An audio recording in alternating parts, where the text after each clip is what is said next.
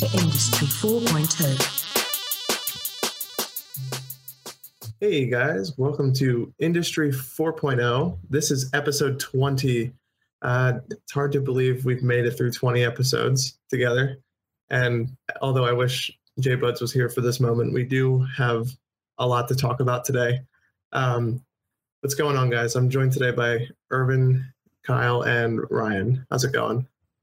Doing well. You guys Doing awesome, man. Yeah? Hey. Nice. As always. Always good to hear everyone else is doing okay. Always awesome when I'm with you guys. And always. it's a good thing that you're starting off in a good mood because we have more Equifax news today, which I know everybody is so excited to talk about. But before we do that, we'll kind of ease our audience in with a little bit of lighthearted news and some exciting developments from around the makerspace with iOS and Google and everything else. So just to jump right into the first topic, we have the Google acquisition of, HTC. They didn't fully acquire the mobile division like rumors had said they would, but they only acquired about 2,000 out of the 4,000 employees. I know we were talking about this a little bit earlier, Irvin. I'm curious to hear what your thoughts are on this acquisition, because this could be big. HTC is good for making really high quality hardware, and we all know the Pixel was a great phone. Yeah, so I've been a fan of HTC's hardware for a long time.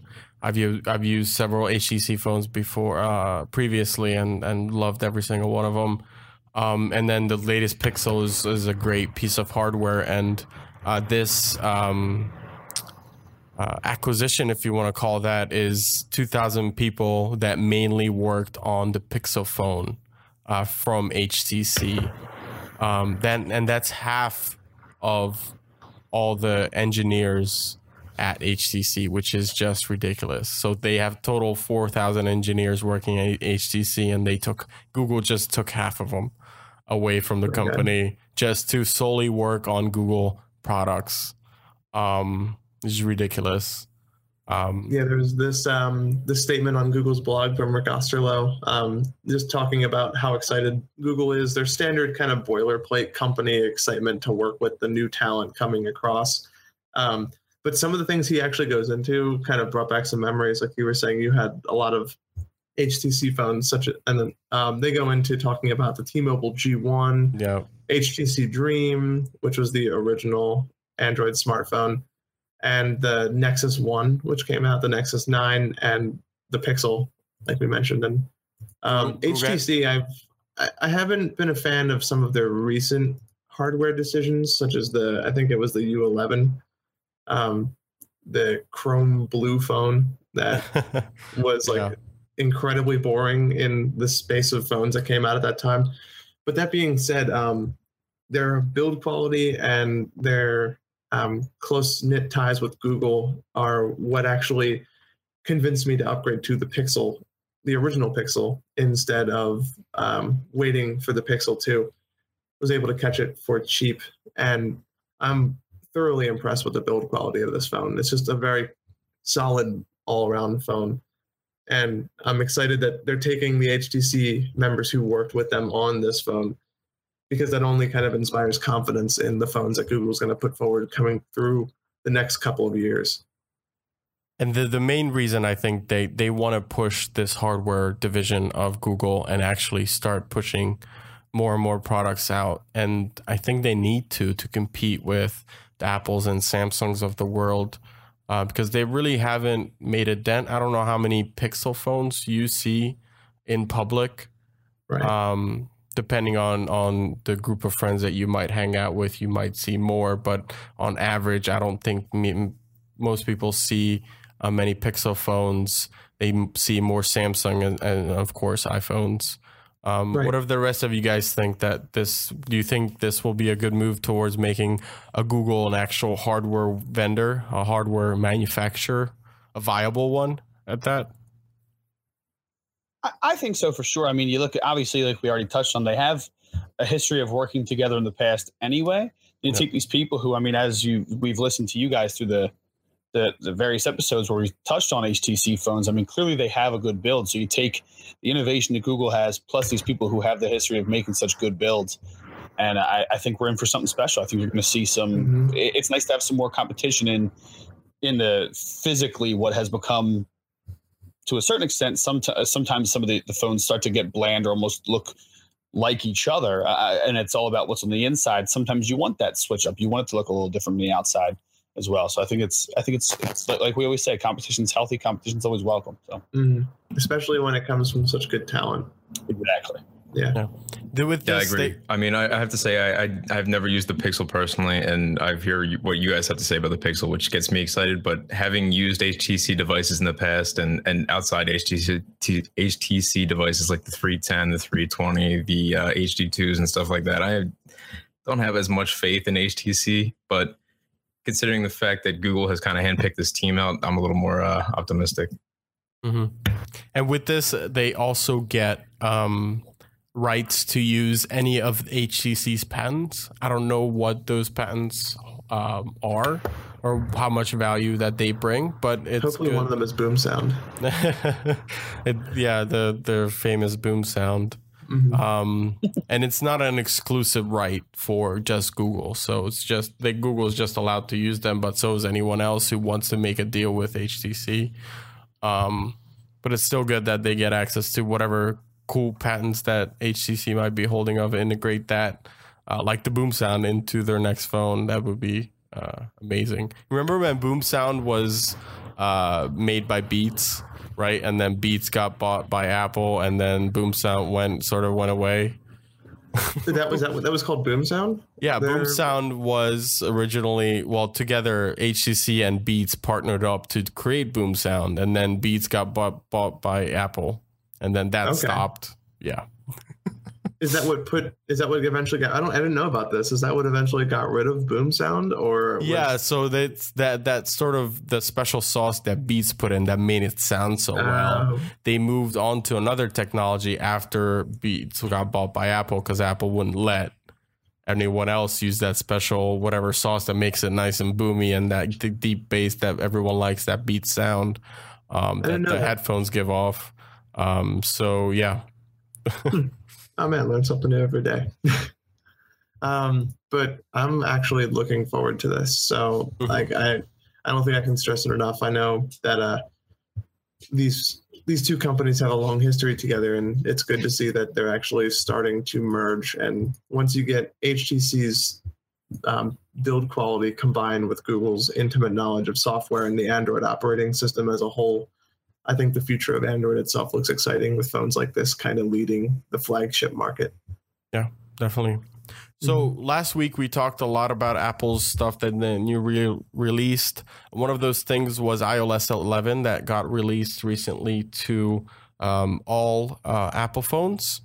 So pretty much everyone who has an iPhone is now can download this iOS 11. And there's an interesting feature in there within Safari that advertisers are not really a fan of. I actually heard about this, and their like open letter was like the funniest thing I'd ever read. God. So just to briefly describe what this is. So inside of Safari and iOS 11, and specifically Safari, Apple made a fairly big change on the way that it collects cookies. So cookies are things that websites leave behind as you're traveling on them to keep your preferences or a lot. They actually store a lot of information about that website. So in this new update, now they will limit who can leave cookies on your phone. So previously, sites could, or advertisers in particular, could track you as you're traveling across the internet. So they know exactly, okay, you were on Facebook, or you were on ESPN.com, and then you went to CNN.com right after that, and then they see that from there you went on to some other site. And they can track your exact progress from one site to another. These are advertisers that can do this.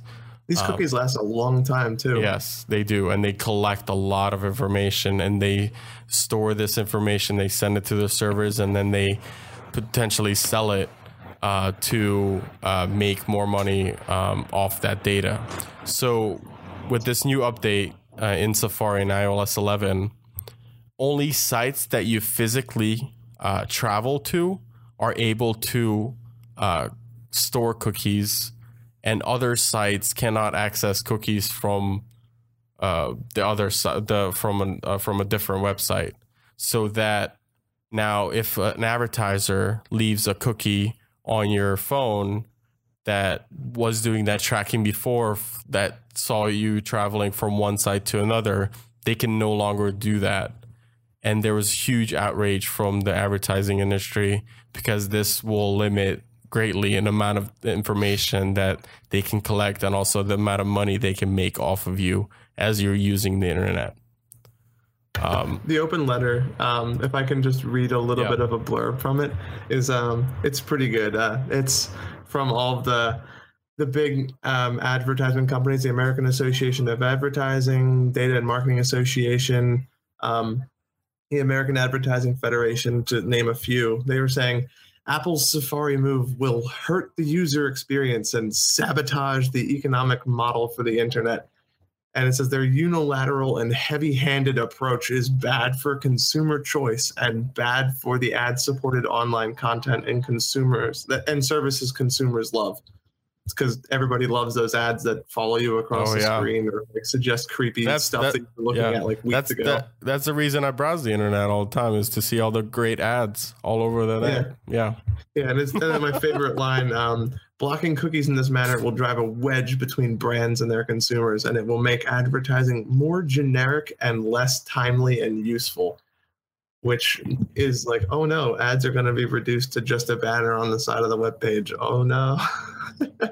It's like they're not understanding what people actually want with ads. Their argument is that they were using these to personalize ads.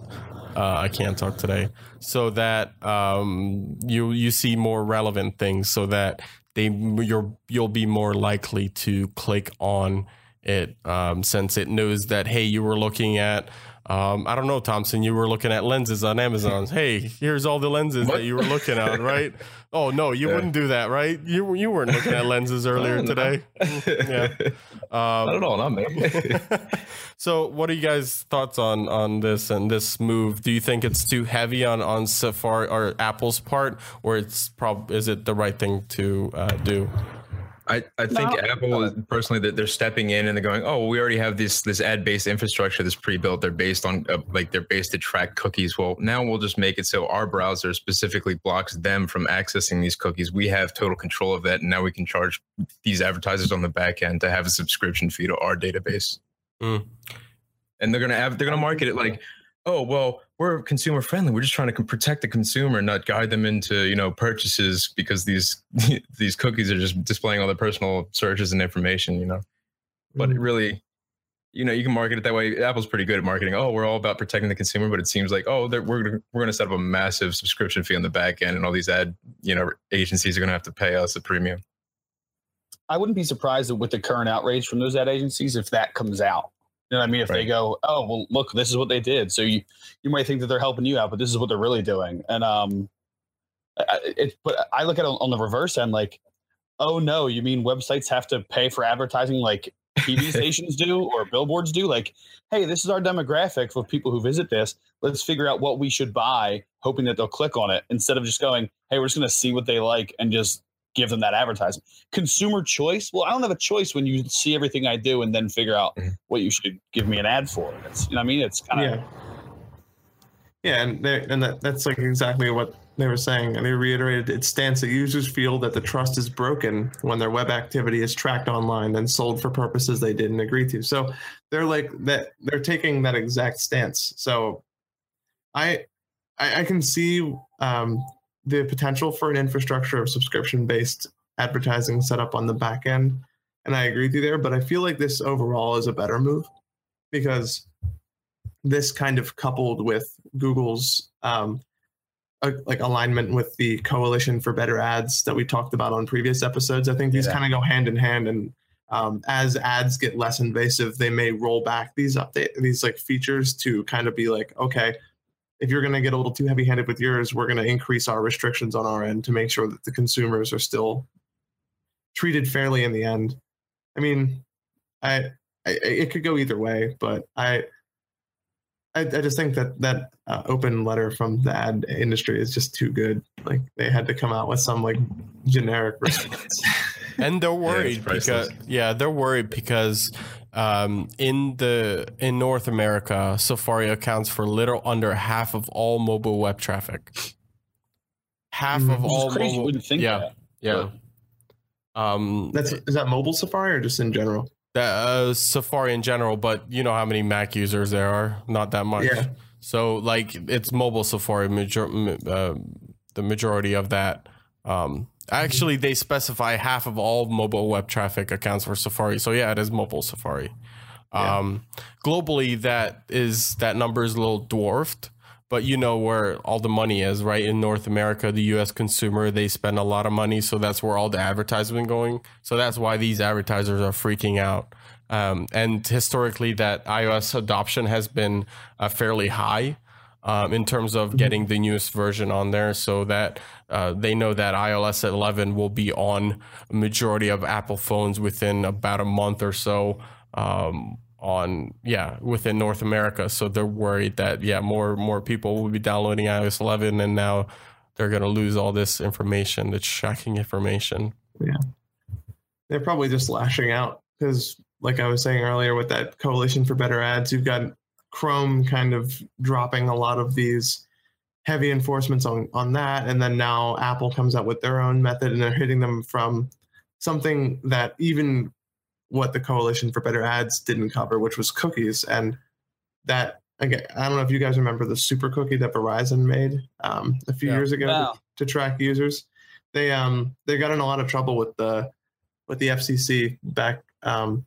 This was a very long time ago, probably over 5 or 6 years ago. And they had this was more recent than that. This was before Obama introduced the right to kind of opt out for like Title II classification of broadband.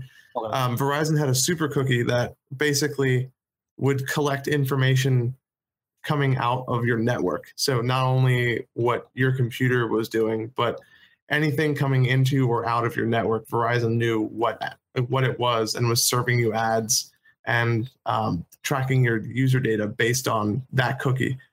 And this is kind of the advertisers, the closest thing they can get to a super cookie, one of those types of trackers that follows you from site to site. And I mean, I could even see it in some cases where the impact on advertising companies is relatively minimal, where I know a lot of older people, older generations who use just any kind of their standard internet experience, they float between probably Facebook, Amazon, and Google, like just Google searches and like Wikipedia, and like that's it.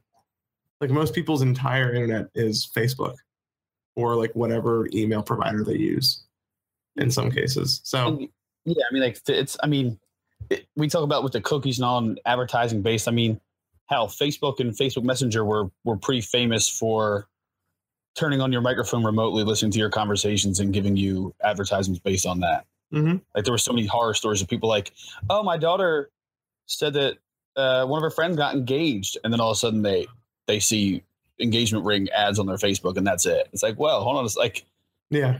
I mean, I know we're getting a little off topic here, like a little tangent, but like, what, like you said, it might not be that big of a hit to them. I mean, they have their ways. They have so many different ways to get this information and profit off of it. I mean, yeah, they'll find another way. Yeah. We can feel bad for the ad companies all we want, but they'll find a way. They'll survive. Yeah. If Experian can survive, then I think these ad companies can survive.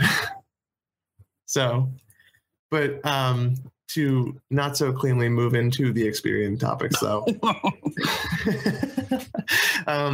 We have been looking into a lot of the stuff that's been coming out around the Experian hack and just how they've been handling it. And might I say, these people are really giving Uber a run for their money in terms of how bad you can manage a company in the short spirit in such a short period of time. We have a few articles that are linked, and we can just kind of talk in general about Experian again, just because this is Xperia, just because this is as important of a topic as we said it was in the previous episode. But they apparently, according to this Krebs on Security just blog post, apparently anybody can get your credit freeze pin, the timestamp that you were mentioning, Urban. Yeah. Apparently anybody can get this, can request this pin. Do you want to go into this a little bit? I know you were the one who suggested this article. Yeah, so this isn't directly related. Well, doesn't involve Equifax directly, but I don't know if you guys are familiar with Experian. Experian offers credit monitoring in general for your credit, so you can sign up with Experian. And some people have, put a freeze on their credit recently because of this Equifax hack. And the Experian website allows you to retrieve that credit freeze pin fairly easily with knowing just a little bit of information about the person, and that the social security number, I think, is not one of that information. So you can fairly easily, if you know their name, address, the last known address, it doesn't has to be even the current one, the last known address of the person. You can retrieve this social security number is on there, by the way. This social security number, which now has leaked, so yeah, it's public. Yes. Right. Exactly. So it's not that hard for people to find that, but that's all you need for someone to obtain this pin, and this pin will allow, if you put a freeze on your credit, this pin will allow someone to, let's say, get a credit card on your name, even with that freeze in effect. Mm-hmm. Also, to kind of expand on what we were just talking about, the security, there's questions that were asked.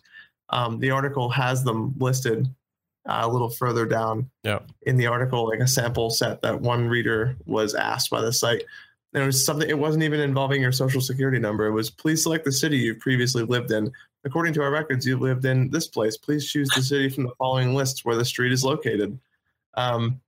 Which of the following people live or previously lived with you at the address you provided, and select the model year of your vehicle you purchased prior to July 2017. All of these you could find out literally by driving past someone's home. Like, you could find this out just from knowing the person and going past their house. And their address leaked, so. Yeah, you have the address, so you know it's right. Oh man. So you can use this pin to unlock or bypass that freeze that you put on there to protect your account. Someone can still sign up to get a credit card in your name or get a loan in your name, by having even though you have a freeze on your credit.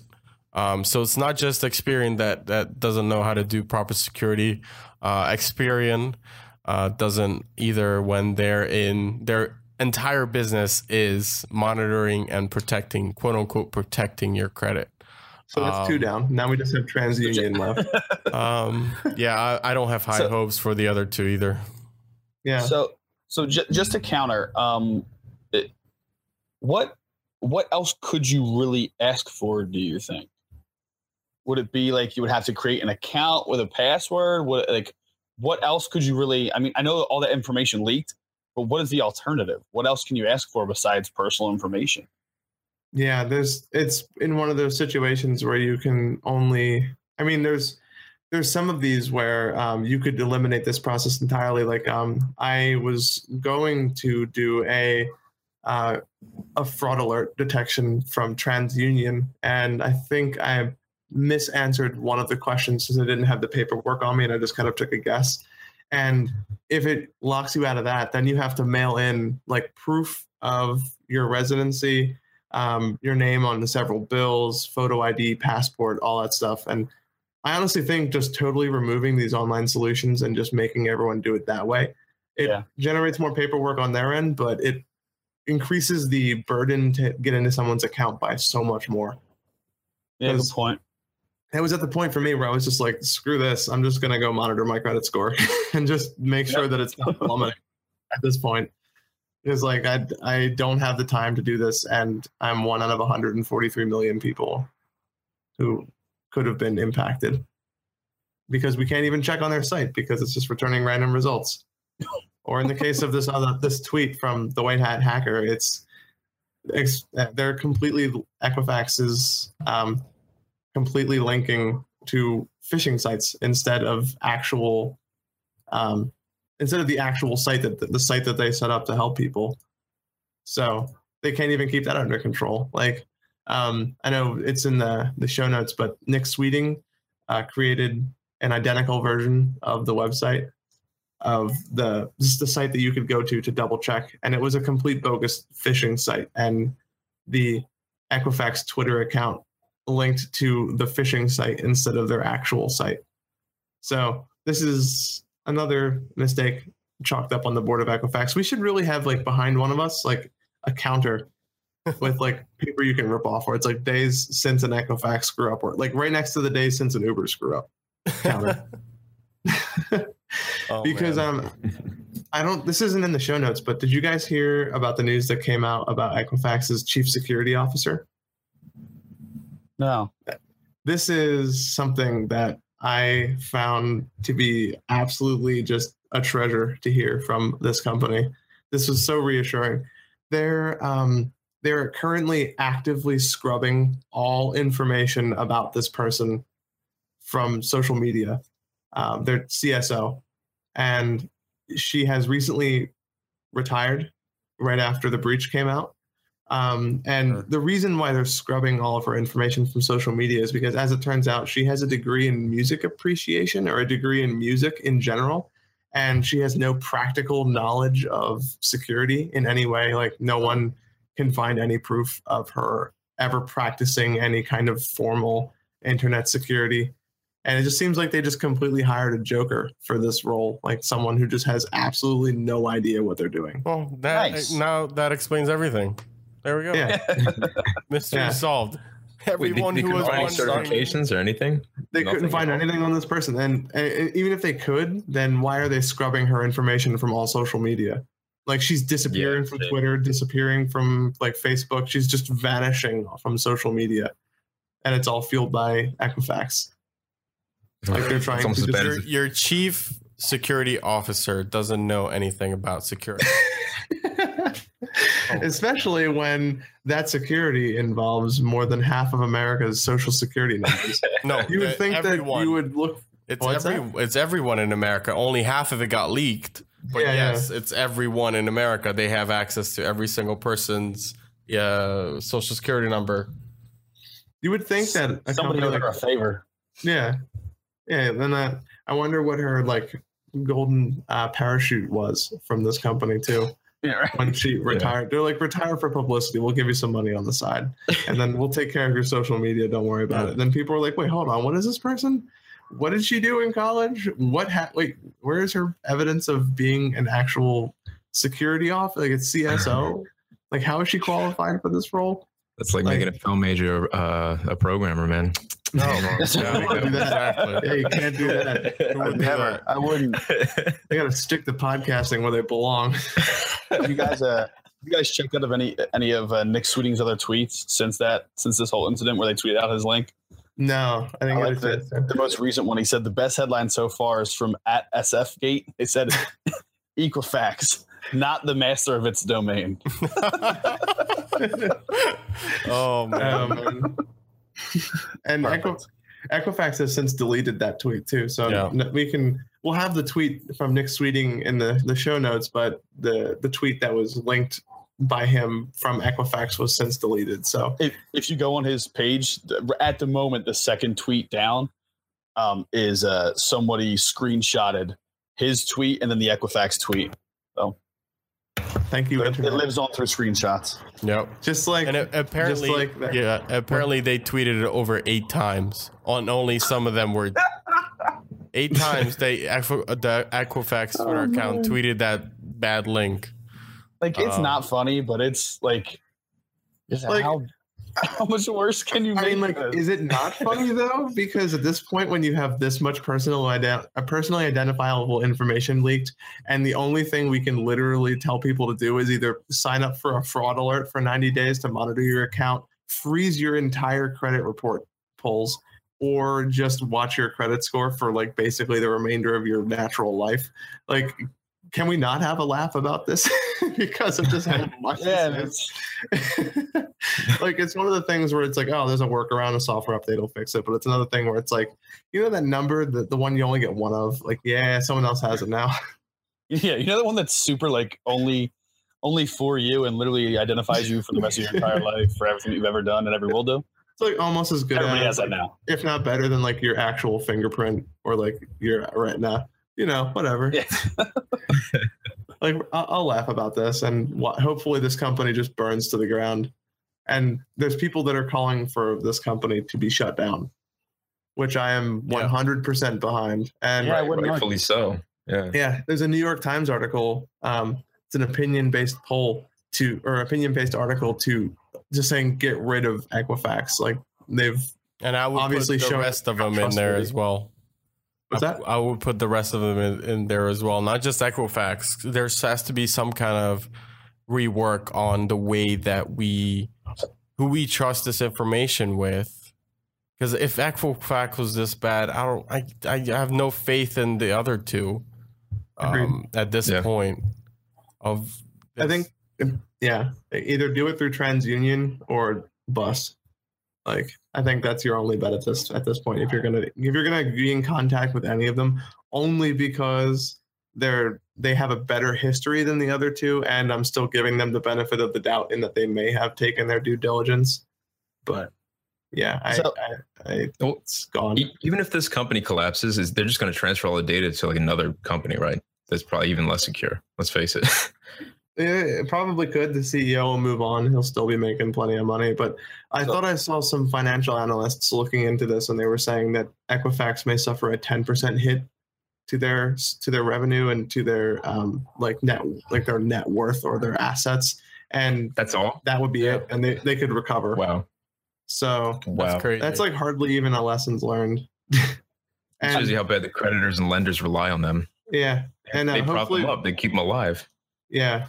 And Kyle, I know you were talking about on the last episode that none of the news organizations were actually covering this, but this opinion-based poll was published on New York Times. So now it's starting to get some traction. And I mean, we do have all of these crazy hurricanes that are going on in the Caribbean area and in Mexico, and all the earthquakes. And like, while we're not detracting from the newsworthiness and the attention that should get, because it's a crisis on a national scale for multiple countries, this is still important as well. And I think it should be covered when they're done talking about that.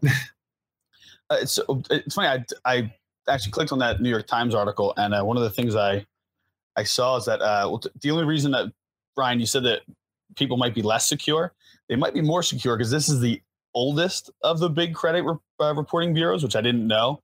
Equifax, that's the oldest one. Funny story. So they said that they got their start as a private investigator in the late 1800s.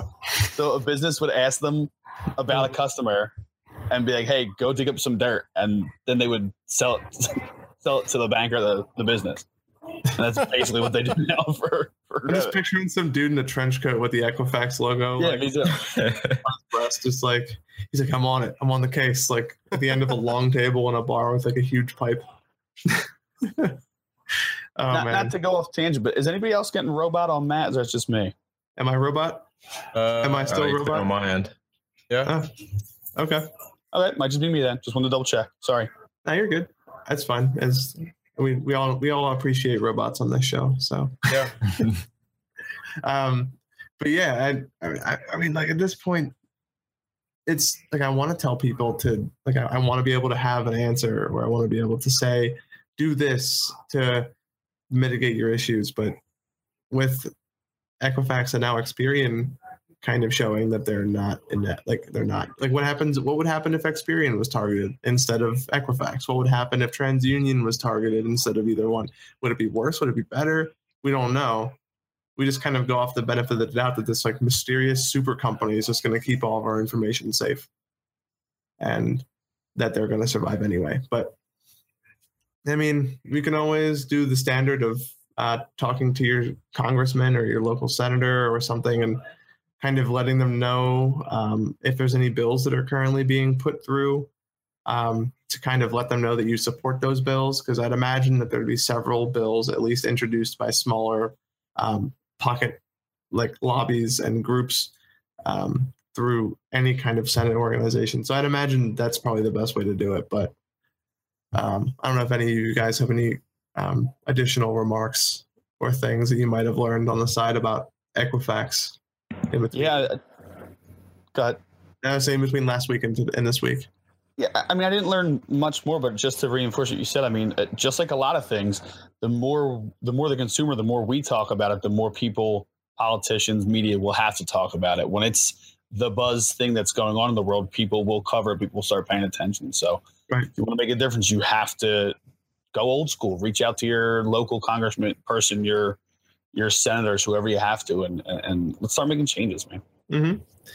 Now that I'm actually thinking about my personal experience, one thing somebody could do is go on to those 3 credit bureaus and just mess up their fraud detection or like signing up for a credit free. So that way it does force them to send in all that documentation. So that way, not only do they have to have your info, but they have to intercept your mail in order to like unfreeze or freeze a credit report check. Just go in and sign up and just mess up a question. Just screw it up. See what it does. Yeah, you can do that. So, yeah, because TransUnion and Experian have both locked me out because I got the same question wrong twice. But that being said, I think that covers it for our first half. Unless I might have missed anything. Anybody have any last remarks before we take a short break? I'm sure there's be more news of Equifax. This isn't the end of it.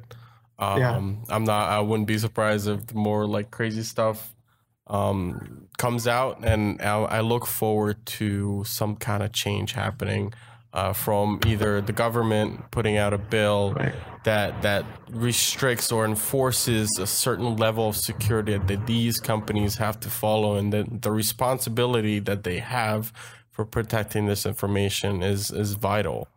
And it's just ridiculous that they have been going by just this and hiring someone who doesn't have the right credentials, the right expertise to even lead a team to secure this important data. Is just mind-blowing. We'll be sure to definitely cover it too. Yes, we'll keep you guys up to date. Anything that we find out, we'll let you guys know for sure. And for anybody who may be thinking, oh, like beating a dead horse or this gets old, like it's tech when it comes down to it. When you break it down to its core values, it's how do we secure personally identifiable information in an age where it's so easy to hack into somebody's account, or when you have these corporations who aren't held accountable to any large degree on the responsibility they hold for this information. So, but with that being said, I think it is time for a short break. So thank you for listening to the first half of episode 20, and we'll see you guys in the second half.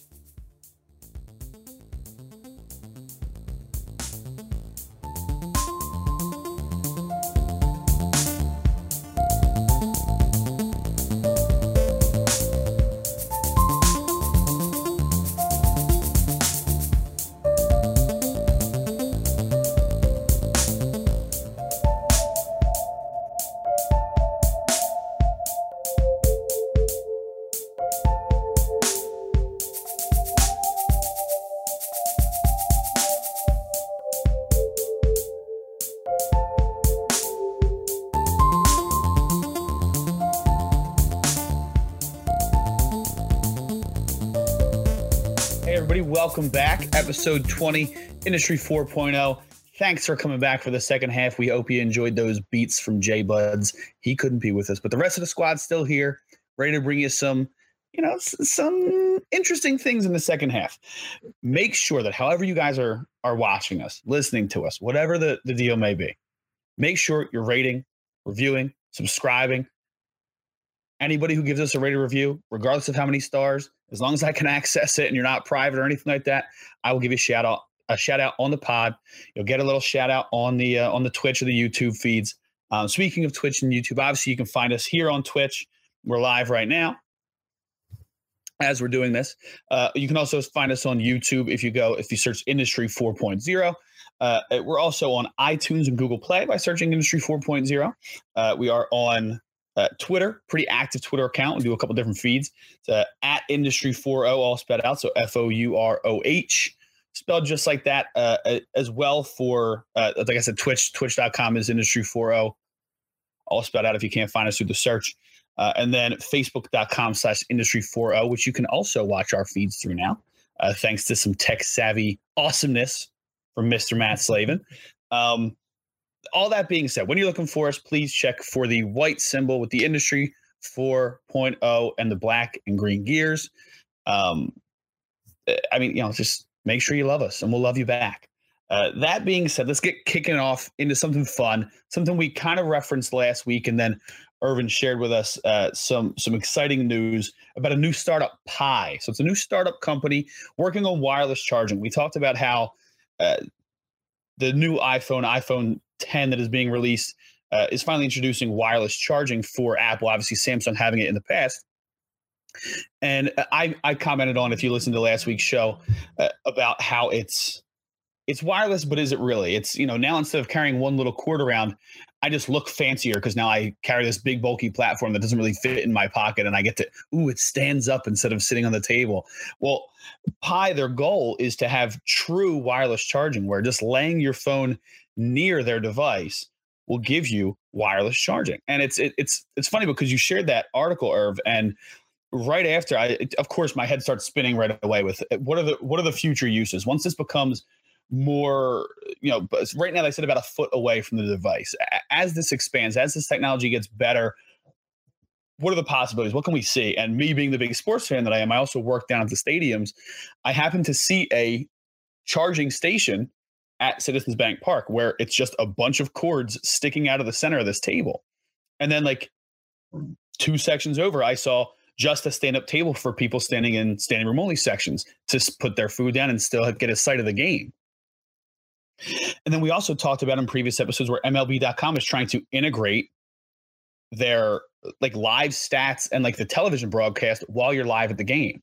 Well, imagine if you take that charging station where all you have to do is be next to it instead of being plugged in and the cord's only so long. And I think you really could, selfishly from a sports aspect, you have so many options with just that small section, just that small 1 foot, 2 foot area that they currently have. I mean, I clearly I'm excited about it. I don't know. What do you think what do you think this means for the future of the wireless charging game? I can jump in. If it gets efficient enough, I could see, I know we were talking about like the AR kit and everything that Apple has and Google is now working on to get augmented reality. And if we can get this, to the point where it's power efficient enough to be able to charge the phone while it's performing any kind of strenuous task, you could get those live stats while your phone is charging. So it could minimize the downsides of a huge battery hit of running this like heavy AR software for your phone.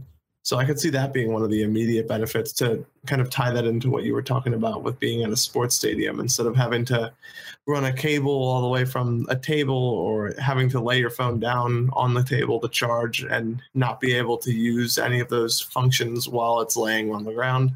But this has some serious potential to really kind of change the way people look at phones. And when you get this kind of technology perfected, it could even change the design of phones as well, since we would no longer even need ports in that way. And yes, I know Apple and Johnny Ive want to get rid of as many ports as possible. So it's kind of lends to their future. Yeah, it sure seems like that. They removed the headphone jack, and now I think they're looking forward to a future where they can remove that Lightning port as well. But this is a very, very interesting technology because we've seen like tech demos of true wireless charger where you just bring in a device into a room and it just starts charging. But this works off the existing Qi standard that now the new iPhones are using and some Android phones have been using for a while. So you don't need any special hardware for your device if that device already supports that Qi standard, which is very interesting. You don't need to have a special, perhaps bulky case put onto your phone. All you need to do is just have one that already has that wireless charging capability, bring it within a feet of this device, and it charges. That's awesome for the adoption because no one wants to buy like a big bulky case that'll add this feature on. If it's already built in the phone, then you're more likely to start using it. Right. I do have some concerns about like, I don't know, health stuff or affecting. We don't know like if we start expanding past that foot or 12-inch range, right? What could be effect on the human body? Let's say if someone has a pacemaker built in, would that affect the function of that pacemaker, put their heart out of rhythm again? We don't know. We got to be careful with those type of risks. To kind of go off of what you're saying, I'm reading I clicked on one of the links in the article to their website, to picharging.com, and they do mention this magnetic field that is generated by this technology. And it says our patented platform allows Pi to change the angle of the magnetic field to perfectly match the angle of the device, which means no more charging pads. And it says it can charge up to 4 phones at full speed or even more devices at reduced speed if they're moving. And it follows existing FCC safety guidelines, which is the important thing to note. Nice. So it says the result is safe, seamless power. So they're claiming it's using a weak magnetic field, but I would like to see this in like a chamber and like see how this works on pacemakers. And I'm sure they've tested this extensively. If their technology is as advanced as they claim it is, and we'd have to just see what they are able to produce. But it looks like they're going to be selling it, according to this article, for less than $200. Yeah, they said well under 200. They haven't set an exact price date. And then you can reserve one now, and the first 314 people that reserve it will get a $50 discount. The first Pi amount of customers to purchase a Pi charger. I like that. It's a nice little nod. Yeah, nice little shout out to all us nerds. What we were saying about, like, I thought it was really cool that they tested it moving. It stayed charging. It didn't matter what direction the phone was facing. It still charged perfectly fine.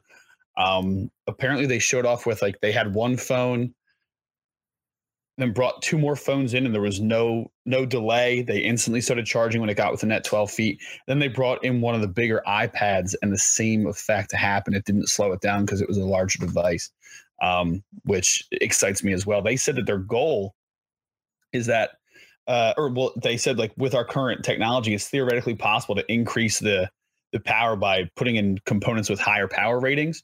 And could potentially charge laptops the same way, which would be really, really cool, especially for my laptop that, can't be unplugged or it dies in 13 seconds. Do you think it could get up to the point of charging Teslas? We'll see. Yeah, that's going to be. You need a lot of them if it's only a 12-foot radius. We're going to have to. We're going to have to start investing in Pi right now. They're going to be bought up if that's the case. Yeah, I wouldn't be surprised these guys are bought up. Looks like they're really on. Looks like they're really on to something with this. Yeah, on the ground floor, boys. Yeah, absolutely. So my question is, I guess, like, what would it do to the battery? Is there going to be extreme degradation when you're walking into a room and your phone's charging? You walk out, it's not charging. Back in, it's charging again. Back out, it's not charging again. We've been taught that, hey, you gotta charge it full, let it drain all the way. That's the health, keep the battery healthy. If you're walking into these rooms that have this ability, and you just charge it every single time that you walk into that room or you go from one place to another. Your phone is pretty much always charging. How does that affect the life of the battery? That's interesting. And I think that's when you would have to look at like potentially limiting the range. So yeah, would it be really cool to have a whole room like that? Yeah, but just like you said, if we're abusing battery life like that and people's batteries are degrading at such a high rate, you know, in a room you could have that one table or that one corner couch or whatever has it built in. So if you're on the couch or if you're at that table, yeah, it'll charge if you're away from it, but you still have to do something in that room. I think that's where you'd start to get into like just companies picking and choosing, like, you know, is this something that I want to do, or do I want to be, you know, do I want to be consumer friendly, or do I want to make more money? You know, one of those deals. So I could even see something along those lines where if this does become as well adopted as people would hope that it would be, because like you guys are saying, 12-foot radius, that's almost like the full size of my bedroom. I'd have to like hide in the corner of the room. 12 inches. Yeah, right now it's only 12 inches. 12 inches. All right. Okay. At least it's 12 feet at first, but I might have misheard that. Yeah. But so I could see this getting to the point where maybe by software they could cap the battery charging via Qi to 80% maybe, or something like that, to minimize damage to the battery. Whereas if you wanted to cap it up all the way to 100%, you'd have to put it on the plug or lay it on like a contacted Qi charger kind of solution. But I don't know if you know there's a way to differentiate that, but the only way I could see that it would be capping the battery, because with the way that lithium batteries are nowadays, the battery technology is way further behind the charging technology. So that's one thing. I might have to reserve this thing, man. Yeah. $50 off. Why not? Then you're going to get the $50 Mophie case, unless you upgrade to the 8. Yeah. Then you don't have to worry about it. Yeah, actually. But yeah, I mean, if you want to be the first guinea pig to test this, and go for it. You're going to come back with maybe I will. Irregular heartbeat. I'm going to come back with a regular heartbeat and a pie hat and a pie shirt for. Yeah. I like that. I bought in, guys. Going to be looking at your camera, and we'll just see like this weird wave of the magnetic field distorting your microphone and camera. It's kind of glowing. Yeah. I'm charging my phone, guys. Green. I'm charging my phone. Yeah. But I do think this technology does have potential, and I want to say this company will probably get bought by a larger company, because that's kind of like the end goal with all these types of companies, right? To get purchased by one of the big guys and cash out, kind of a deal. But yeah, fight it as long as you can, build as much equity as you can, and then sell when you're peak. Yeah. But if you guys wanted to, we got some Google leaks we can also talk about as well. Not to segue from that, but there's no news on Qi charging from Google, unfortunately. So we don't know if they're going to be keeping up with the standard. But we do have news of some breaking news of the new Pixels that came out this past week. I believe among the leaks were the price points on the Pixel XL, the two models that are going to be released. The first one, this is just the XL, so this is the larger and more expensive version of the two. So they're going to come in at 64 gigabytes and 128 gigabytes. And the 64 gigabyte is going to start at, I believe the number was $849. Erwin, do you know the price of the 128 off the top of your head? I can't. 128, it's $949. $949, so another $100. Yeah, it's $100 more. Yeah. So fairly expensive phones, and it looks like we are moving towards that type of a market where flagships just continue to increase in price, and it's at the point now where it's competing with decent laptops in terms of the cost that you're paying for a new smartphone. But they look nice. I will give them that much. Yeah, the XL one is going to be made by LG. That's what the rumors are saying. Last year we were talking earlier in the episode, the HTC original Pixel was made by HTC, and that includes both the regular version and the XL. And it looks like Google is mixing it up a little bit. The XL is going to be made by LG, and then there was another leak about the regular Pixel 2 that is apparently going to stick with HTC. Mm-hmm. Yeah, and it looks like they may have a similar form factor in terms of build. Like they may be working closely together in maintaining a similar look, kind of how the original Pixel had. But I kind of like it. The if anybody who's seen a photo of a Pixel before, it's the glass has been decreased on the back of the phone to about the top quarter of the device. And I was looking at the names of the colors for these, and that panda looking one that they referred to, it's called black and white. Yeah. The most boring name for colors ever on phones. Yeah. It looks really nice. I'm sorry. It's literally just called black and white. Yeah. With that there's interesting, if you guys are watching the video version of this, there's an interesting, the power button is colored orange on these these leaks that might not make it to the final version. We'll see. I think we also should preface all this by saying, I don't think this was known our last episode, but Google officially announced that they're having an event October 4th.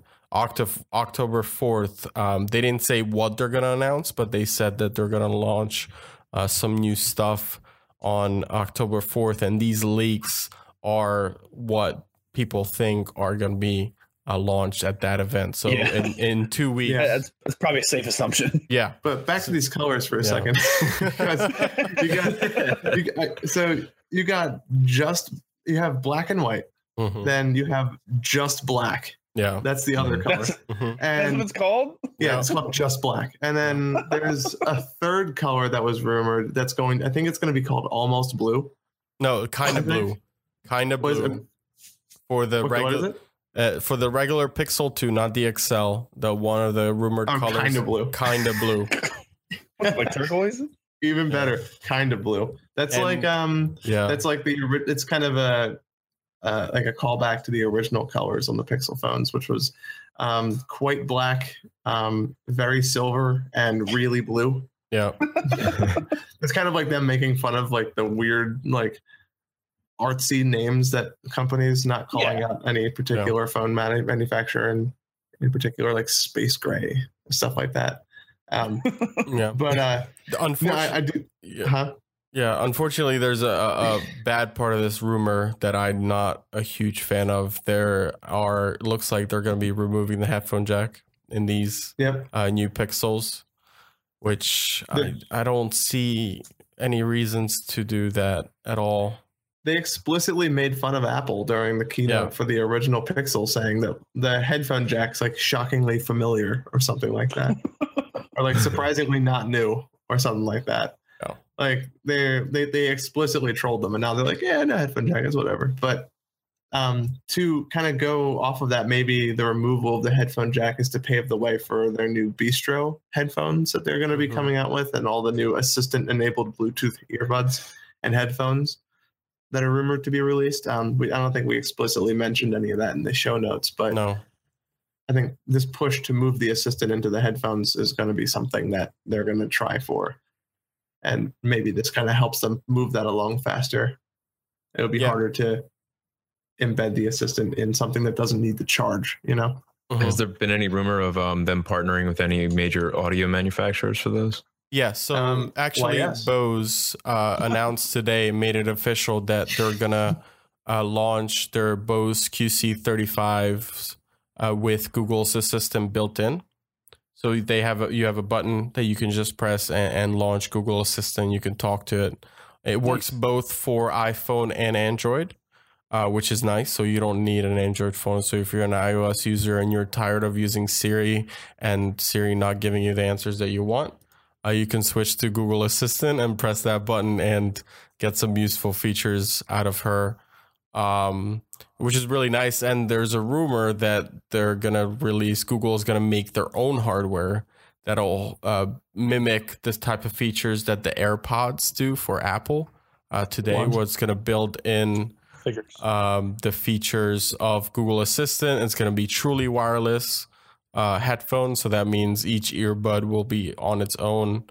And I'm very excited about those and see what they bring. Yeah, it's so bad. I want them. Yeah, but I want the assistant built into my ear. Yeah, I'm okay with that. Because I'm using it more and more now because I'm like, I'll use it to send messages. I'll use it to call. I'll use it for just like really like tedious stuff that I just don't feel like using my hands for. Mhm. Or like it's great for like when I'm like either out with like walking the dog or holding some like groceries or something, and I need to like either respond to a message or like check something. I can just not use my hand for it. But these new leaks looks like it's a sign of Google pushing its entire brand forward to like the next generation. Because also there's updates to their Chromebook line. There's rumored updates to what else was it there? There was rumors on the Google Home, which we're going to talk about in a little bit. There's Daydream updates. It looks like they're taking everything they did and pushing it forward this year. Mm-hmm. So that's good because there's other companies who kind of are letting some of their existing technology kind of age. Can we talk about this new Chromebook, the Pixel Book that they announced? Yeah. I'm sorry, but you're pretty heated about it. Maybe a little bit, but I would. So the rumored price for this Pixel Book is $1,200, and I don't know how familiar you guys are with Chromebooks, but all Chromebooks do. Well, previously for a while, all they did was just run Chrome, and now they recently added the ability to run Android apps, which is great. And the majority of these Chromebooks are around, I'd say, on average, $300 to $500 at the most. And they do pretty much everything that people want to do on a laptop. Majority of people just browse the internet, go on Facebook, check their email, right? They do all that great. But now Google is launching this Pixel Book, and they've launched other Pixel laptops before, and they were priced around this range. But this one is rumored to be around $1,200 starting price. And I'm sorry, I don't think most people are gonna go jump out just to get a laptop that can run Chrome and run some Android apps. It does have the ability to fold into a tablet, which is like super big right now. So it's kind of like the dual purpose. And then of course they have a fancy $100 pen, which of course people are all about. So I mean, I could see it doing well, especially like if they're trying to brand everything Pixel, if they're trying to keep that branding across. I mean, do it with a splash, see what happens. Yeah, but you can get a Samsung Chromebook that has a pen and also can fold into a tablet for $500. Right. And I that. Right. So it does, I'd say 90% of what this does for half the price, but more than half the price. So I think.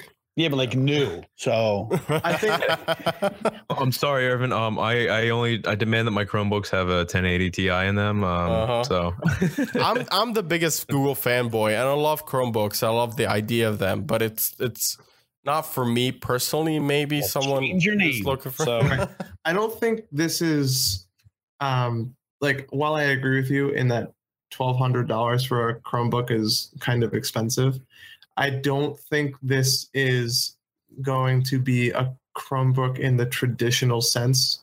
One, we know almost nothing about this Chromebook, except for that they may be updating it and the price and the pen that they're going to be releasing with it. And it's not called Chromebook anymore. Yeah, and it's called the Pixel Book. Two, the other thing that leads me to think that they're not targeting the standard Chromebook market with this is that on Apple Store, if you spec out a 12.9-inch iPad Pro for 512 gigabytes, we don't know the storage capacity of this Chromebook yet either. That adds up to $1,100, $1,200, depending on what you what you add to it. So I think that's what they're targeting here. I think this is their response to the iPad Pro. I think this is them breaking into that kind of a market and giving someone an opportunity to do this on software not supported by Apple or someone in the Android ecosystem. So you think that they're abandoning Android for the tablet OS and focusing have Chrome OS as the tablet OS, and then they also run Android apps, so you can still have the best of both worlds? That's what I'm thinking. Yeah, it seems like they're trying to introduce the Chrome OS into the Ultrabook market. Right, and they're giving it's Chrome OS, spec'd as a studio book, like a kind of like a Wacom tablet with all of the Google Play Store built into it. Okay. Yeah. So Matt, you said that we don't know the storage. Actually, if you look at the article on that we have in the show notes, they said that they have a 120 gigabyte version, a 256, and a 512. Okay. The 128 is the one that starts at $11.99. The 256 jumps to $13.99, and the 512 jumps to $17.49. Whoa. Okay. First off, that's way too much money for even that. So I rescinded everything that I said. But that being said, I am wrong first and foremost. But second off, the iPad Pro, the 512 gigabyte is $11.50. But I would argue it's missing several features that Chrome OS has alongside Android when you combine the two. But I don't know. I just don't think we know. I want to see the demo. I want to see what because usually they're going to mission statements when they announce it. So, but I could see this being that type of an alternative, like a very powerful flip book backlit key type thing target. And they're also claiming zero lag on that pen. Yeah. Which if they can do that, that's better than the iPad Pro to stand as it is. Yeah, like a direct competitor to the Microsoft Surface. Yeah, and the Surface basically line. Chrome OS, it provides everything that base Windows 10 had that they had on the Surface, except for maybe if they're going into the Adobe Creative Suite, if you're adding Photoshop, like painting tools, stuff like that. That's what I would see used for the pen. I'd see maybe a UHD screen like 3840 by something that would probably start to hit the price point they're asking for here. Well, they're claiming also, like I said, that zero lag. Imagine the refresh rate on that display as well. Oh, yeah. So that's something that they're going to have to talk about. Yeah, and from this leaked picture, I mean, it looks like a 1-inch bevel, so it better be a pretty high fresh rate for a bevel like that. Yeah, no, I completely agree. And it looks like a Surface just because of the way the kickstand is on the back. Right. But I'm just kind of... I'm hesitant to write it off before it's released. Yeah. I want to see the actual release. Yeah, you cooled me down a little bit, Matt. I like the way that you framed it. That makes it a little bit more worth it to me. Yeah. Because I was just thinking like they could bring something new that we haven't seen to a Chromebook, right? And change the way that you think about a Chromebook. Because right now, my idea of Chromebook is not meant for someone who's creating content, using it for actual work, getting photo editing, video editing, all that. But maybe they're working towards changing that, and they are bringing something new that we just don't know about. So that's a hot market. Apple and Microsoft have already jumped into it. Google's still waiting. So I'm thinking it'll be big. Mm-hmm. And also, if you look in that picture up above, you will see there is a headphone jack on that device. So I still have hopes. So, and I think we have one more thing left. The Google Home Mini was one of the leaks. So we talked about the Google Home. Both Matt and I are big fans of the original Google Home. And now it looks like they're going to release a mini version that's going to cost $50, $49 to be exact. And you can put a Google Home in every room of your house. I'll probably be first in line for one of these. They have been waiting for a cheaper alternative to get the Assistant in a different room. They have some stylish colors available. It looks like. They're actually named some fun stuff too. Yeah. I think the one's coral red. It's chalk, charcoal, and coral. Yeah.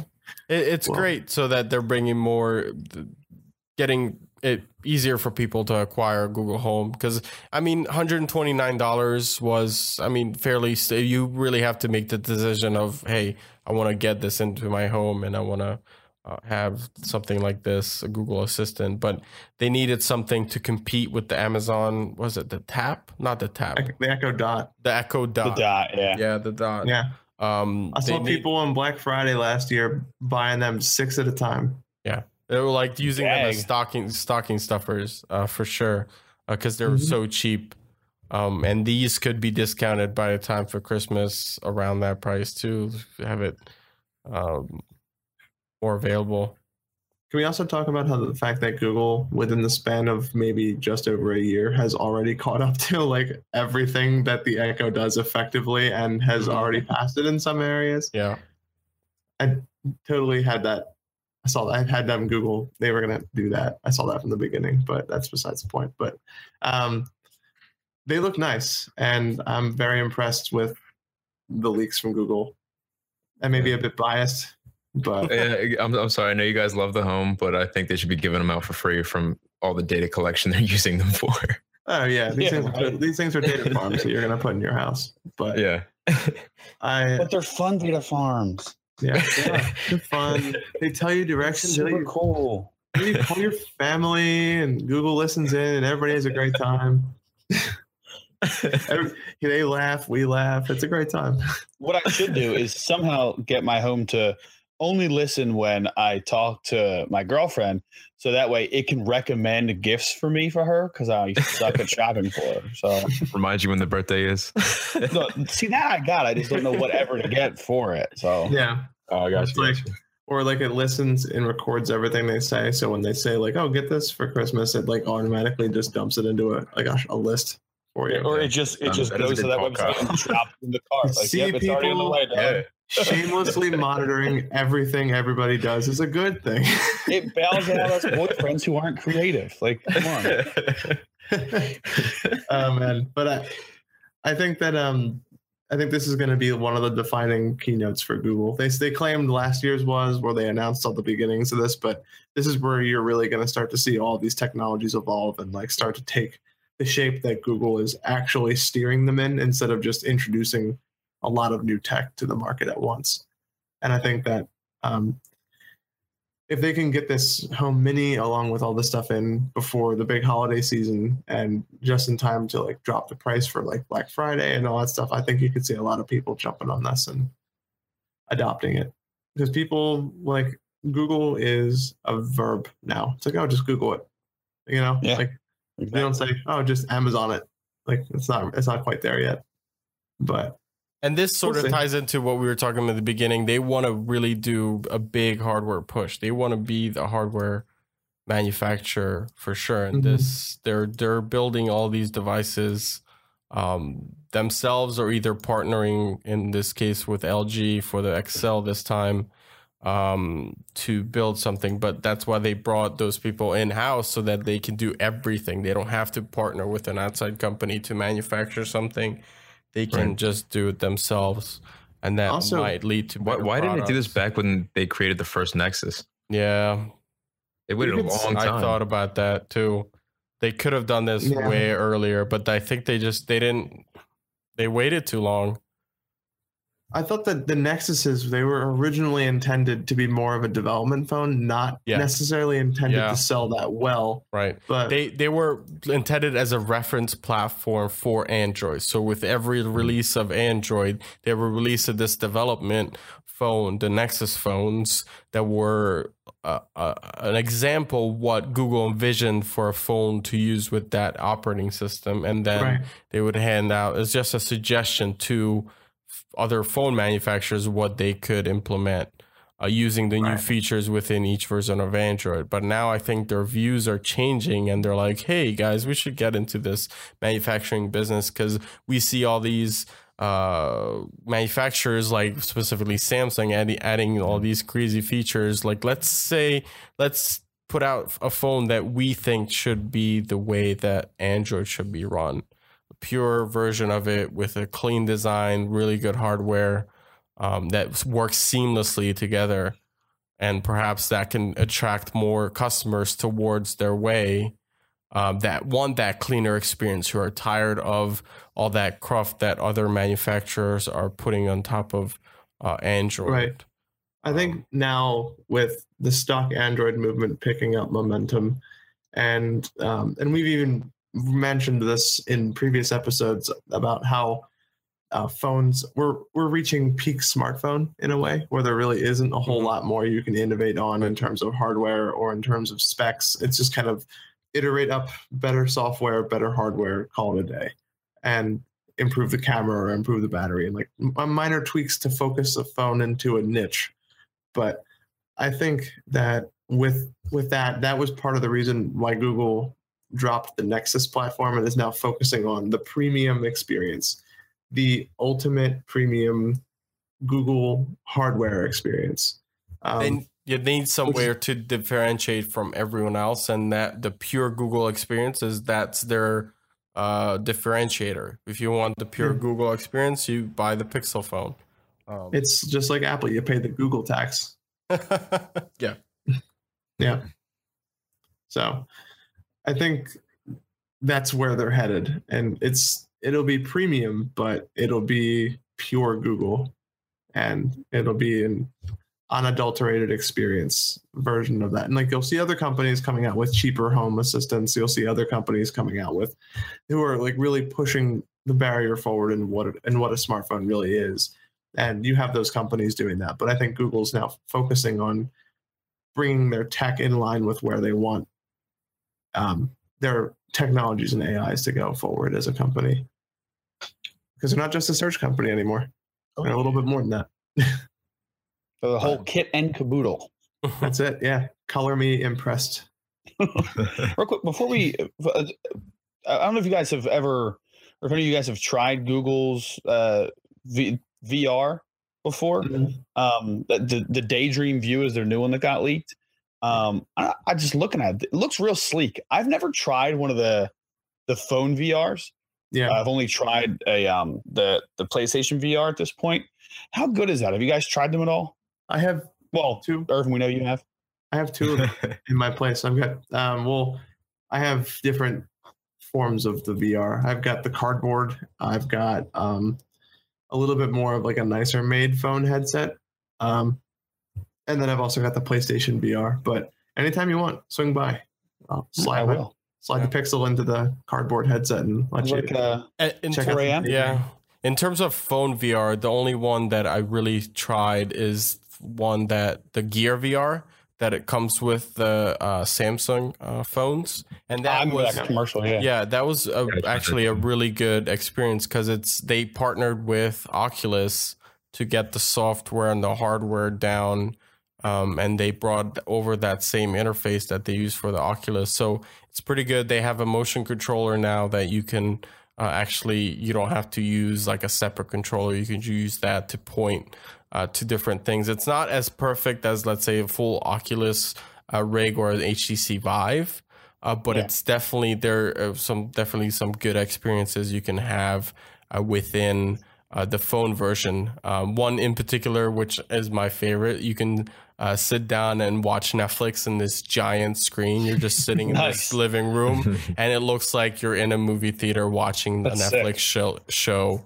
You're just sitting on your couch with a dark TV, just staring at a movie theater with the headset on. And they add some like really nice touches to it. So like when the movie or the TV show or whatever you're watching on Netflix starts, all the lights in the room dim, and then as the video is moving, it's being reflected on the environment too. So it looks like you're actually in like a movie theater. It's like the whatever's showing on the screen is being reflected in a way that mimics if you would see like the colors on the couch or whatever moving or in your body. So yeah, it's really cool experience. There's also some fun games in there too. But it's getting more and more popular, and this Daydream is getting more compatible with other phones, not just the Pixel one. So now that Galaxy S8 is compatible with this Daydream View, I know more phones are as well. The LG ones, I think, are compatible as well. So they're getting added to this list of compatible. So you just buy this one View, and as long as your phone is compatible, you just plop it in there and you start using all the apps. They have one different color name that I liked a lot, and I actually think it's like the coolest looking one out of them. Fog. Ooh, I like that. Fancy. Oh yeah, super intriguing. Yeah, and well, like I said, if anybody wants to try it out on Daydream, I got a Pixel. So we over like 3-4 a.m. Yeah, come on over. Give the dog a walk and then we'll VR. Yeah, absolutely, man. But that being said, I'm excited to see where Google takes this. I think it's going to be a good step forward in all of their spaces. And that Daydream VR is only going to be further supplemented by their AR core that they're working on. Yep. So maybe the next phone will have something with AR core built into it. Kind of how I'm Huawei's excited talking about that. They might announce something really interesting on October 4th. Yeah. Google Glass version 2. Oh my God. I know. Hopefully nobody gets punched in the face this time. The people's at bars. Did you guys hear about that? The person who got punched in the face while wearing Google Glass, who was like running around like, I'm taking a picture of you, I'm recording you, and someone just like hit her in the face. They're like, don't record me. Yeah, good for them. Yeah. Okay, but with that being said, I think that's about all we can talk about for the episode, right? Remember, you can yell that at your friends, not a bunch of strangers in a bar. Yeah, especially in a bar. You don't want to yell at an intoxicated person that you're recording them. Yeah. But does anybody have any final topics? Anything we might have missed? Any leak that they wanted to talk about in more detail? No. All right. Well, that concludes leak season then, and we'll know more October 4th. So I'm sure that we'll have a special or something dedicated to all of the new technologies that Google talks about, because they like to put on a bit of a show, just like Apple. But with that being said, I know you guys are all working on some of your own personal stuff. If anybody wants to plug away, this is the time to do it, or forever hold your peace. If you haven't listened yet, you can always check out my wrestling podcast. Like I said, I've been doing a little bit more with Chase, a little bit less, who's my son, a little bit less with my buddy Keenan, who we started with On Air with Keenan and Kyle. You can find us on iTunes. We're also on air with Keenan.podomatic.com. And on Facebook, you can search On Air with Keenan and Kyle. Twitter, I'm at On Air Keenan Kyle. And I'm also at Kyle Fisher 45, but I tweet a lot during pay-per-views. WWE has a pay-per-view coming up this weekend, which Chase and I will be doing a Facebook Live video and a pod to prep you for everything you're going to need to know about that coming up this Sunday. So please check us out. Let us know how we did.